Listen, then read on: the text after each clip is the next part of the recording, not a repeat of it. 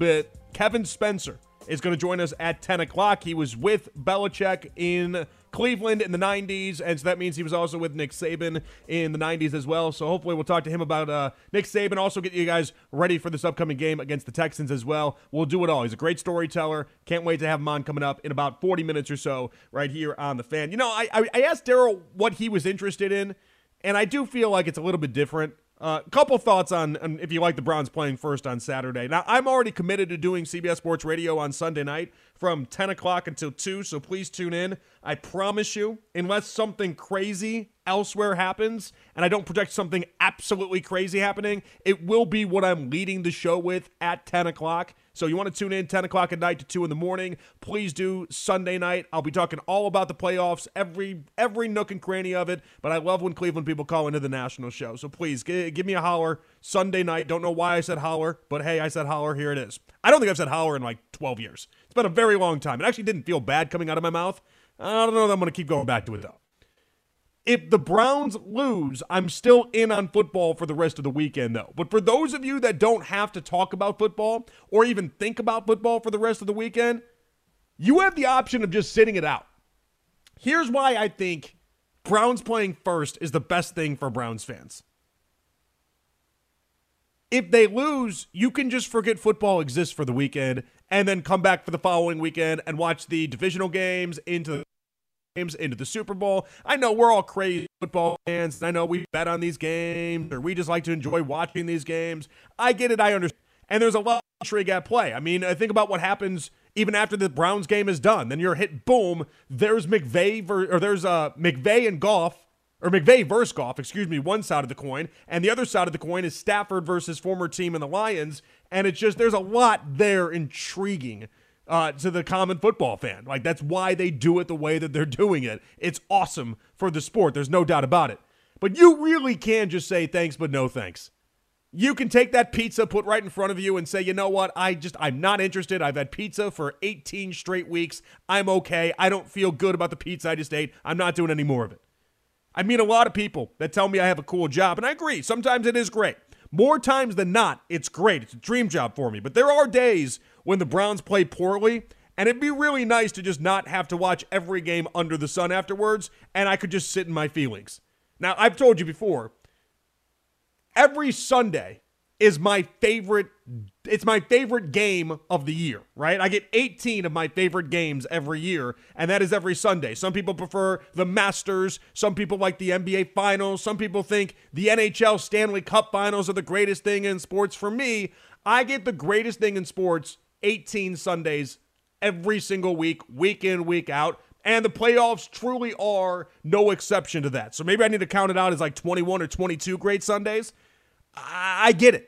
I don't need the playoffs to enjoy NFL football top to bottom. And I watch more football than I would bet most people, or 99% of the country. I mean, I watch every game. If football's on, I'm watching that game. This is just how this works, okay? And I know I'm a little over the top when it comes to it. It's what I like to do. This is my job. I don't begrudge you if you are an accountant, let's say, and you just love filing taxes, and any chance and opportunity you get, you're like, I'm just going to fill out my friend's taxes. I'm going to fill out I don't care. It makes me better at my job, and I like doing it. Same thing. Makes me better at my job, and I love the hell out of doing it. It's great for me. But it would be nice every now and again to just say to myself, you know what? I'm going to wallow in this one. I'm going to sit back and I'm going to maybe just pretend football doesn't exist. And if the Browns lose on Sunday, that'll be the thinking that I want to have. I can't do it because I'm doing CBS Sports Radio. So I got to watch the game after. I got to get myself back up and watch all the games on Sunday. But there's going to be a part of me that will wish I could just, close tab on the 2023 NFL season. Now, the reverse is true too, though. If we win that game, all I'm going to want to do is be addicted to football and football content for the next 48 hours. And then some. If they win this game, like I think that they will, that is the only thing that'll be on my mind. How much football can I consume? How many radio shows can I listen to? How many press conferences can I consume? How long will I spend on my TikTok just scrolling through and then waiting to see different updates across the NFL? I'll be gambling left and right. We'll be doing everything. Everything. And I love every second of it. I want to hear from you. 216-474-0092. Do you like the Browns playing first on Saturday? Because I just... If they played on Monday, imagine trying to get work done if the Browns were the Monday night game. I told you guys I'm doing that Sunday 10 to 2 show on CBS Sports Radio. Imagine me doing that show, trying to get everyone excited, trying to get my thoughts out on what happened on Saturday and Sunday while waiting for the biggest Browns game in years to take place. That'd be incredibly hard. If the Browns win and you get that chance first, your weekend is set and made. You have a full slate of NFL games to watch. You have rooting interest as well. And I know it's going to make some people mad, but I just got to be honest about it. It is what it is. If the Browns do win on Saturday, like I think they will, I'm going to be rooting for the Steelers because I need the Browns to not take on the Ravens in the second round. Excuse me, that's my cough from last week popping in. I need the Browns to beat any team that is in Baltimore in the second round because Baltimore scares me the most. I need them to face any team that is in Baltimore in the second round. Only way that happens, Steelers and Dolphins win. So I will become the biggest Dolphins fan. I'll become the biggest Steelers fan, even if it makes me want to vomit for that game. I don't think it's going to happen anyway. What I root for from my couch has no impact on the games. But in that moment, I think I have to. I'm rooting for the path that has me avoiding Baltimore for another week. So that means I'd have to root for the Steelers in a game where I don't think the Steelers have a chance of winning. So be it. Then it is what it is. All right. Had to get that off my chest. We got a lot more coming for you guys. Kevin Spencer joining us coming up at 10 o'clock. He worked with Saban while working under Belichick here in Cleveland. And I just, with the news of Nick Saban retiring, I'm wondering if it's because college football is changing too much or whether it was just time. College football is losing itself, in my opinion. I think this is the final straw for him realizing that the game has changed. He hates modern college football, since every coach does. This is what happened in college hoops as well. Coach K retired. Roy Williams retired. Boeheim stepped away. Jay Wright stepped away. It all happened very quickly. Look around college basketball right now. Where are all the big dogs? Where are all the people that are supposed to be the contemporaries for the old guard? Where are the people that have won national titles that made the sport what the sport is? They're all gone. They're replaced by guys like Jon Scheyer. Shout out Jon Scheyer, one of the best high school basketball players I've ever seen. I grew up in Chicago in the time of Jon Scheyer, and it was Jon Scheyer versus Derrick Rose against my high school often. And Jon Scheyer, not that I didn't go to Derrick Rose's school. He went to a Simeon, different school. But like Derrick Rose would come here, and then Jon Scheyer would come here. We were more scared of Jon Scheyer than we were Derrick Rose. And everyone knew who Derrick Rose was. Pat Beverly was playing Chicago hoops at that time. Anthony Davis playing Chicago hoops at that time. Nobody was scared of those guys. Not in the slightest bit. It was Jon Scheyer. He was incredible. Now he's the head coach at Duke, and you're looking around and you're like, there's a million different Jon Scheyers. Guys that have replaced Boeheim, guys that have replaced Coach K, Roy Williams, all these type of guys, and the sport lost something. But the reason why college basketball went that way is the same reason why college football is going that way as well. The art of recruiting has changed.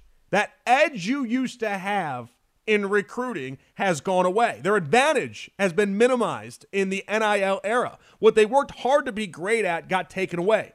Being an awesome recruiter in college football is like being a great Blockbuster employee. You're awesome at knowing the right movie to suggest to someone, exactly where to find it in the store in 5 seconds.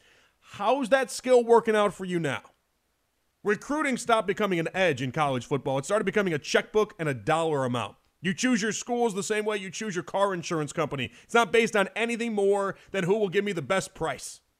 Every place will get me the same traditions. You're going to get me the same school spirit. You're going to get me the same frat house parties. You're going to get me the same path to the pros, everything. Colleges these days have never seemed more like a copy and paste. I know it sucks for people that went to big schools. I didn't go to a big-time school. I went to a school called Lindenwood University. I was on a bowling scholarship. It's just outside of St. Charles, or just outside of St. Louis, Missouri, in St. Charles, Missouri. I didn't go to a big school, so maybe there's some big school hate attached to this. But I went and partied at a lot of different schools. You can copy and paste all of them. They all got the same Four Loko. They all got the same different type of drinks, different type of... I can find a sorority that is one type of sorority at Alabama the same way there's another type of sorority at Ole Miss, okay? It's all the same thing. There's nothing truly unique about college football. It's different traditions, but these colleges these days, they're all the same. The difference that you really find out at this point in college football is the amount of money that you're going to back up at these young kids' doorsteps. That's what's changed. And I think a guy like Nick Saban is just exhausted and tired of trying to compete with Kirby Smart, a guy that he created in his own right, and he's not going to be able to win that battle. I think that's what honestly broke Nick Saban. He can't beat Georgia anymore, and he can't win the recruiting battles the way that he used to because he spends 4 years trying to recruit a kid, and then that kid gets upset and transfers after one season because they're not making enough money. Think about how incredibly infuriating that would be. And I side with the players. I always have in this discussion. I am pro-player, as pro-player as it gets in the college football landscape. I want them to make that money. There's no doubt about that. But for a guy like Nick Saban, the way the college football landscape has gone, no shock to me that he retired. No shock. He didn't want to deal with it. He didn't want to deal with the recruiting aspect of it all. He didn't want to deal with the fact that he can recruit a kid for 4 years, know him since he was a teenager, then finally get the chance for him to come play, and then lose out because the bag wasn't big enough. That can't be the answer. Nick Saban understood he was losing these battles to Miami. He's losing some of these recruiting wars to Texas A&M. He's losing it to these places that he was never losing to before. But the idea that you won a national title and you're Nick Saban and you won 6 at Alabama and you have 7 total national titles, he couldn't step into a kid's room and say, hey, do you want to give me number 7 at Alabama and number 8 overall? And the kid's jaw would drop. He couldn't do that tactic that he used to talk about where he would just lay his championship rings on the table right in front of the dad and the mom and the player and be like, you want one of these? These look pretty cool, don't they? Come play for me and I'll get you one of these. He couldn't do that tactic anymore because that tactic was overtaken by the almighty dollar. That tactic was overtaken by people following the green brick road. And I don't begrudge the players, but it's the reality. And Nick Saban decided, rightfully so today, that reality wasn't a reality he wanted to live in. I remember watching a Belichick-Saban documentary a couple years ago that HBO had. I was convinced neither one of them would ever step away from football. Now, with Belichick, that still might be true. He might land on his feet somewhere else. He might relinquish some of the power he had in New England, and he might make out all right. But when it comes to Nick Saban didn't have the NFL to go to. The NFL is still what the NFL was 20 years ago when it comes to guys making money, guys changing teams, guys being mad with their agents and all that. That's still all the same. Belichick has no new problems on his hands. Saban's world 15 years ago to now, night and day. Absolute night and day. 216-474-0092. It might sound old man get off my lawn, but I don't love the direction college football is going, and I think that it's kicking guys like Nick Saban to the curb in the process. Is it because college football is changing too much, or was it just time for Nick Saban to step aside? 216-474-0092. Kevin Spencer with the latest on the Browns as well. He'll join us coming up at 10. It's Overtime with Jonathan Peterlin here with you on The Fan. We're going to talk to Kevin Spencer. He was a special teams coach of the year. He won a Super Bowl with the Steelers. And he also coached for a guy by the name of Bill Belichick, in the 90s with the Browns. And because of that means he also coached with Nick Saban as well while Saban was with the Browns. So we're going to ask Kevin all about that time and that experience and everything. And we'll also get his thoughts on the Browns' upcoming matchup with the Texans that you obviously have a lot to say throughout the rest of this show and then through the rest of the week. And we've already had a ton to say on that one. Odyssey Rewind, if you want to go back for tonight at least. 8 o'clock hour, we did a lot on the game, a lot on the matchup, a lot on what it would mean. Odyssey Rewind, go back and listen to that. Daryl Ryder joined us at 9 o'clock. You can always go back, Odyssey Rewind, and listen to our Browns Insider right there as well. Again, Kevin Spencer joining us in about 20 minutes. But I'm asking you guys, 216-474-0092, Nick Saban's retiring, and is it because college football is changing too much, or was it just time? About 3 weeks ago or so, when I was getting ready to do a national show, I wrote down Saban done after this year. I do notes in my phone. That's how I kind of keep track of some things for some topics before I then flesh it all out and then, expand on it. But before the show, 24 hours before the show, I'm getting a rolling tab. If it's a national show, you can start as early as 72 hours prior. Just a section in my notes pad, and I put down different ideas, different thoughts, and different things like that. And then by the time I get ready to sit down and prep, it just makes life easier for me, right? And I remember sitting down a few weeks ago, and I was doing this national show, and it's really a lot of topics so that when I get ready to actually do the show, I can kind of pick and choose, and I don't have to sit there being like, what was that I wanted to talk about? Like an idiot, you know? I can like, and I'll do this for local shows too. They start. It starts as soon as midnight tonight. I'll start for the show tomorrow. And hell, during these shows, sometimes I'll be doing things for tomorrow's show if I feel like I can't fit it in, but it's a good thought and I want to save it. Like it's always it's a plan ahead game. Okay, is the point. And I was sitting there and I wrote down this idea about, hey, let's do a topic about Nick Saban if he retires. And what's funny is that, it's funny to me, when I got close to actually doing the show, I looked down at the topic and it had already been 24 hours since I wrote it down and there's 75 million thoughts already there. And I said to myself, I said, no one's going to buy this topic. Like, think about it for a second. No one's going to buy this topic. I like to be early to the party. I feel like as far as a sports radio host is concerned, there's a couple things. I am sometimes laughably wrong. I am sometimes so dead on correct that it would blow your mind.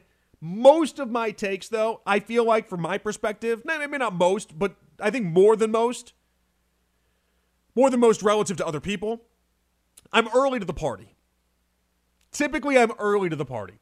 If I tell you something is going to happen, you might think it sounds crazy, and then 3 months from now, it actually then does happen, and you've forgotten that I've said the whole entire thing. I typically am early to the party, and it just depends on whether or not I bang that drum for 3 months until it happens, 6 months until it happens, whatever it may be. I typically, as a sports radio host, I am pretty early, and that's okay, that's fine. And I thought about this one, and I'm like, even for me, I'm too early to the Nick Saban is retiring discussion. But in my mind, I was thinking about a couple different things. And I was thinking about what happened in college hoops, where Coach K retires, Roy Williams retires, Boeheim retires, Jay Wright retires, and that landscape where in college football or college basketball, they all looked around collectively, and they just said, uncle. They just said, we can't do it, whether it's because of age, whether it's because of NIL, whatever it was, all of the big dogs, so to speak, looked around and said, no, we're done. All the legacy coaches just couldn't do it anymore. And I kept thinking about Saban. Now, there's a part of me that believed that Saban was going to coach until he died. It wouldn't have surprised me if they had to roll the casket out at midfield halftime of a game and be like, all right, Nick, put your 1 foot in because you're basically already there. This is just we'll make this easy on everybody. We got 100,000 people here. We can start the services. We can get this thing going. It's kind of how I thought it would go because Nick has just always been, Saban has just always felt like to me such a football guy that it didn't feel like he was ever going to leave. And I thought about this with Terry Francona. I remember talking to why is her name? Amy Lawrence. Her name was escaping me for a second. And I remember talking to Amy Lawrence. This was off the air, just in general, having a conversation with Amy. And she's like, so what's going on with Tito? And this was months prior to him announcing his retirement. And I said, listen, I know there's some rumblings. I know people are talking about it, but I don't think the guy's going anywhere. And I was wrong, obviously. I was dead wrong. Laughably wrong in hindsight. But I said I didn't think he was going anywhere because I just think he's just a baseball guy. He's just a baseball guy. Like he just loves it so much. I can't envision. I know he's got health problems. I couldn't envision him stepping away. And Nick Saban kind of gave me that same vibe as well. Now, there are reasons, though, and I feel like I'm staunch in these. And I feel like here's where we got to a point where Nick Saban decided that enough was enough. The game had changed too much for him, and the NIL world had become too much for Nick Saban. The NIL world, where you are competing with dollar amounts instead of rings, became too much for Nick Saban, and that's a fair thing for Nick Saban to come to that realization on.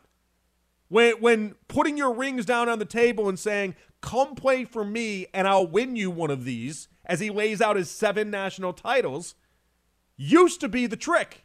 And then it turned out that all these kids these days, instead of how many titles can you win me, how many zeros can you put on the end of that dollar amount you just gave to me?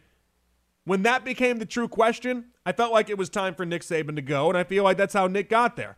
I do think it matters that Georgia's the belle of the SEC ball. I think that's part of the equation. I think he enjoyed beating them in the SEC title game, where now he can kind of really ride off into the sunset.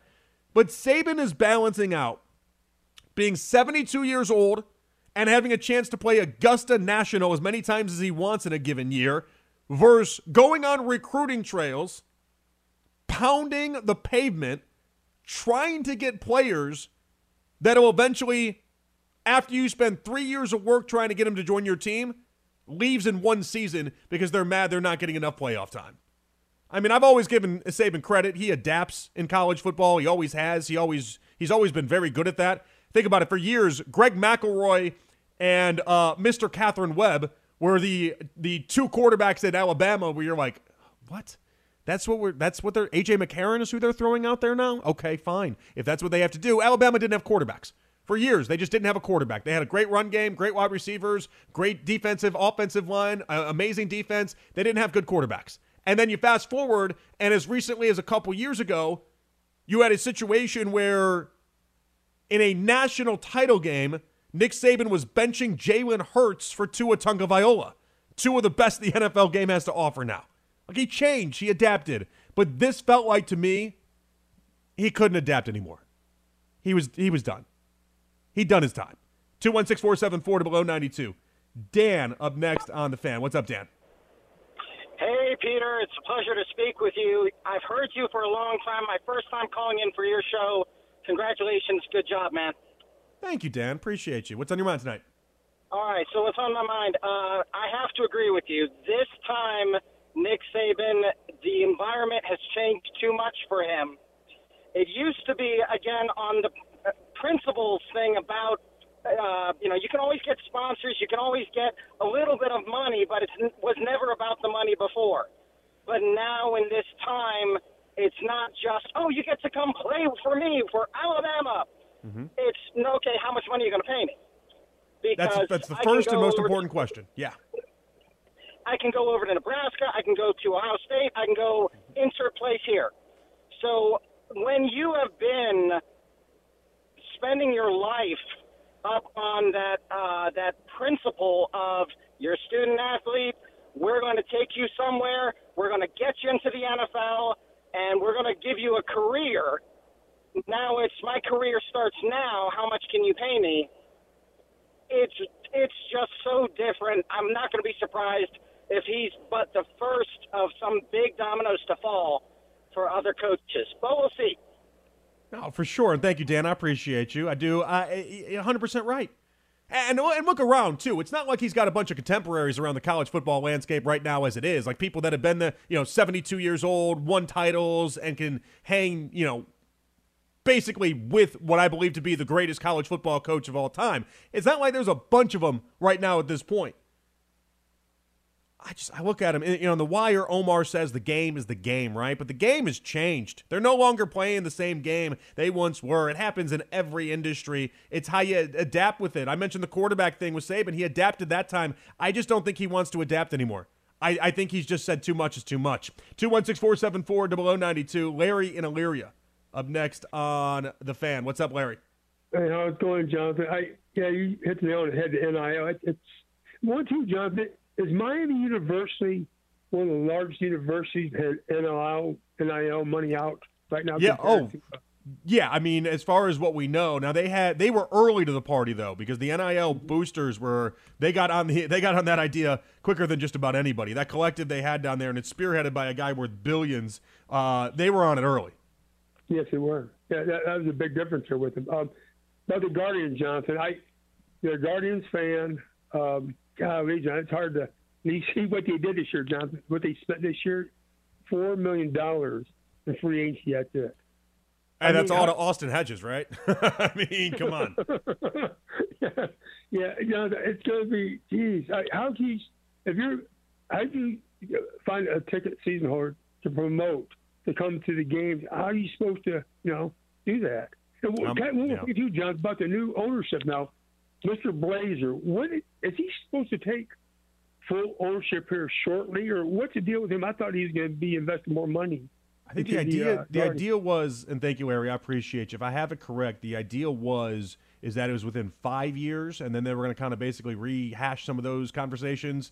I don't think the actual plan is a complete takeover. I think at first it was, and now I'm not as positive about that. It's been kind of hush-hush as far as I know. I'll do some research in between the break, though, because I haven't thought about that in a very, very long time. Mainly because I don't know that the difference between Blazer and what you currently have in the Dolans, I think it'll be a difference. I don't think it's going to be that big of a difference. They got a billionaire that didn't get Mark Cuban. They got a billionaire that didn't get somebody with unlimited cash flow. They got somebody that's going to run it like a business the way he's ran the other 4 sports entities that he owns.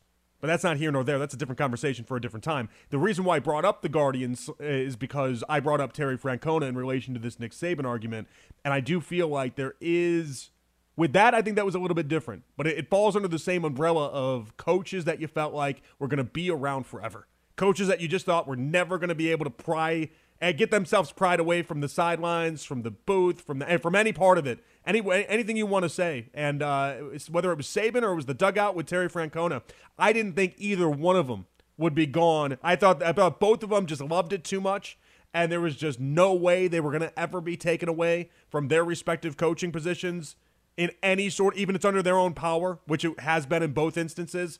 It just didn't feel like it. But boy, does it come fast. And for very different reasons for the two of them. Very different reasons. For Saban, I genuinely do believe this was just the straw that broke the camel's back as he looks around the college football landscape. He sees the format going to 12 teams. He sees the recruiting not really being recruiting anymore. It's more just who can throw the most money at anybody. And I think he just said the time is now to get out. He beat Georgia in the SEC title game. Doesn't seem like that's going to happen anytime soon again. Now is the time to get out. You go out a little bit on top playing in a college football playoff, one of the last ones, and the last one where it's a Final Four for a playoff. All right, leave that there. We come on back. A guy that coached with Saban, with the Browns in the 90s under Belichick, Kevin Spencer, won a Super Bowl with the Steelers. We'll be joined by him when we come on back, and we'll get his thoughts on not only some Saban stories, but also what he thinks about the Browns as they take out the Texans on Saturday. It's Overtime with Jonathan Peterlin here with you on The Fan.